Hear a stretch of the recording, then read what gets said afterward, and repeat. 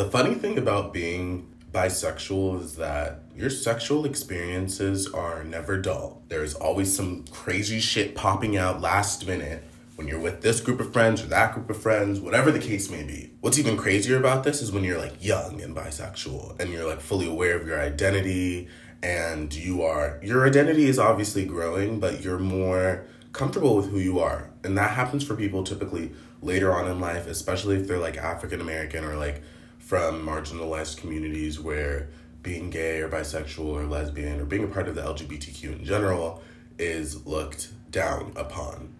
At 17, I moved to Chicago from Los Angeles, and I went for early registration at my university, and I was in the dorm rooms alone, and I didn't know anybody in Chicago. I just went out there on a whim. Not really on a whim. I visited it once, but it was cool. Like, it was nice. It was springtime. The only time that it really is warm besides the summer. So I enjoyed my time here, you know what I mean? So I decided to go to Chicago. Okay, no, enough. So it's like August something, 20, whatever. And I'm in my dorm room, and I don't have any shit in my dorm room. It's like my first day there, and there's no one living like in the whole dorm building because I went like a couple days earlier for my orientation. So I wouldn't have to like go to Chicago, then go back to LA. I was like, can I just move there all at once, right? And so that's what I did.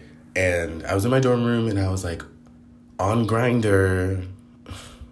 Okay, so everything I said in the beginning of this podcast about how the lives of the bisexuals are like living in the Amazonian jungle with surprises and nooks and crannies at every... Yeah, fuck that.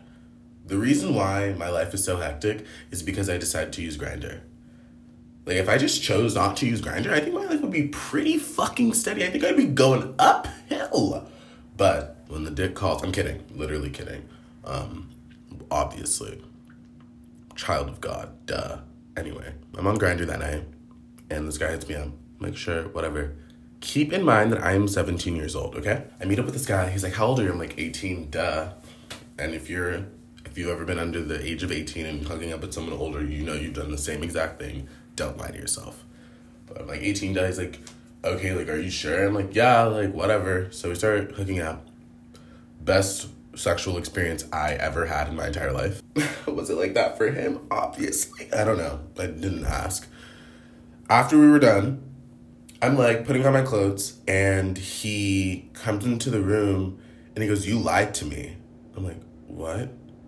He's like, I just went through your wallet and saw your ID and you're not 18.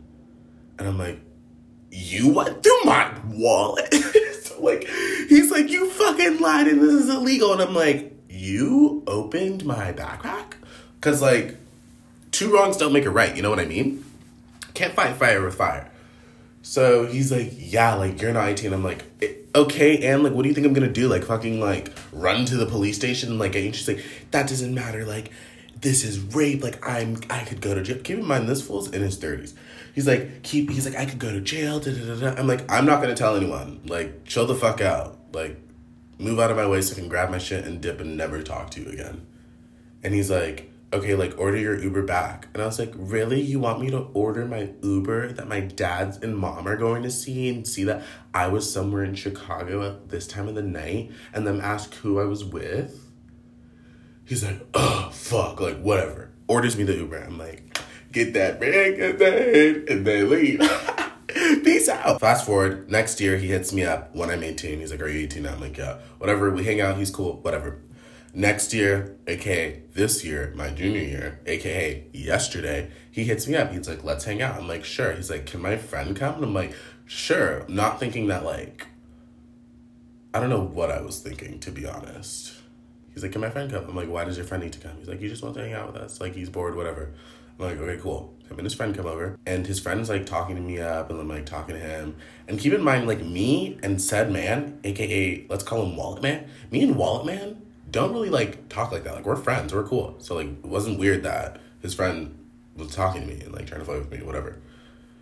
Long story short, ended up flirting with me. We're, like, hooking up. Wallet Man's, like, on his phone or something. I'm just like, okay, I don't know if he planned this or whatever, but it's working. It's working. Fuck, I'm horrible. So Wallet Man's sitting there. I'm looking up with Wallet Man's friend. Wallet Man's friend is like really into it. Then after a while, I'm just like, I can't really do this for much longer. And then I turn my head and Wallet Man is in the corner jacking off to me and Wallet Man's friend, like, making out. And I'm like, yo, yo, yo, yo. Like, I'm not, like, saying yo, yo, yo, but in my head, I'm like, yo, what is going on? Because, like, in these situations, like, you think you can, like, be rational, but you can't. You're just, like, so confused. Long story short, you're done being sexually satisfied. Wallet Man asks you for a paper towel, and you're, like, they're in the bathroom, grabs a paper towel, comes into the paper towel, puts it away, and just looks at me. And I'm like, what? What? Like, I'm confused still. It happened last night. But I pack up all my shit and I'm just like, y'all need to leave. And he's like, no, like, oh my God, like, I didn't mean. I'm like, get out. Like, it's okay. It happens. I guess you were just turned on. Like, it happens.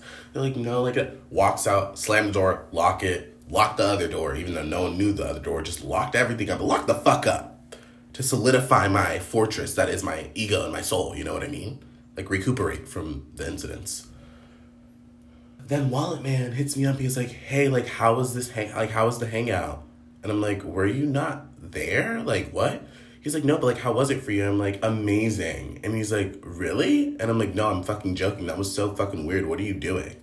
And he goes, And I blocked his ass. Just like that. What a psycho.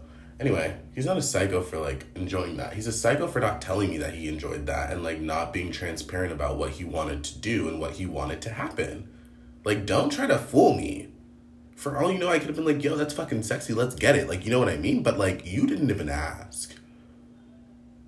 You banked on the fact that I would be naive.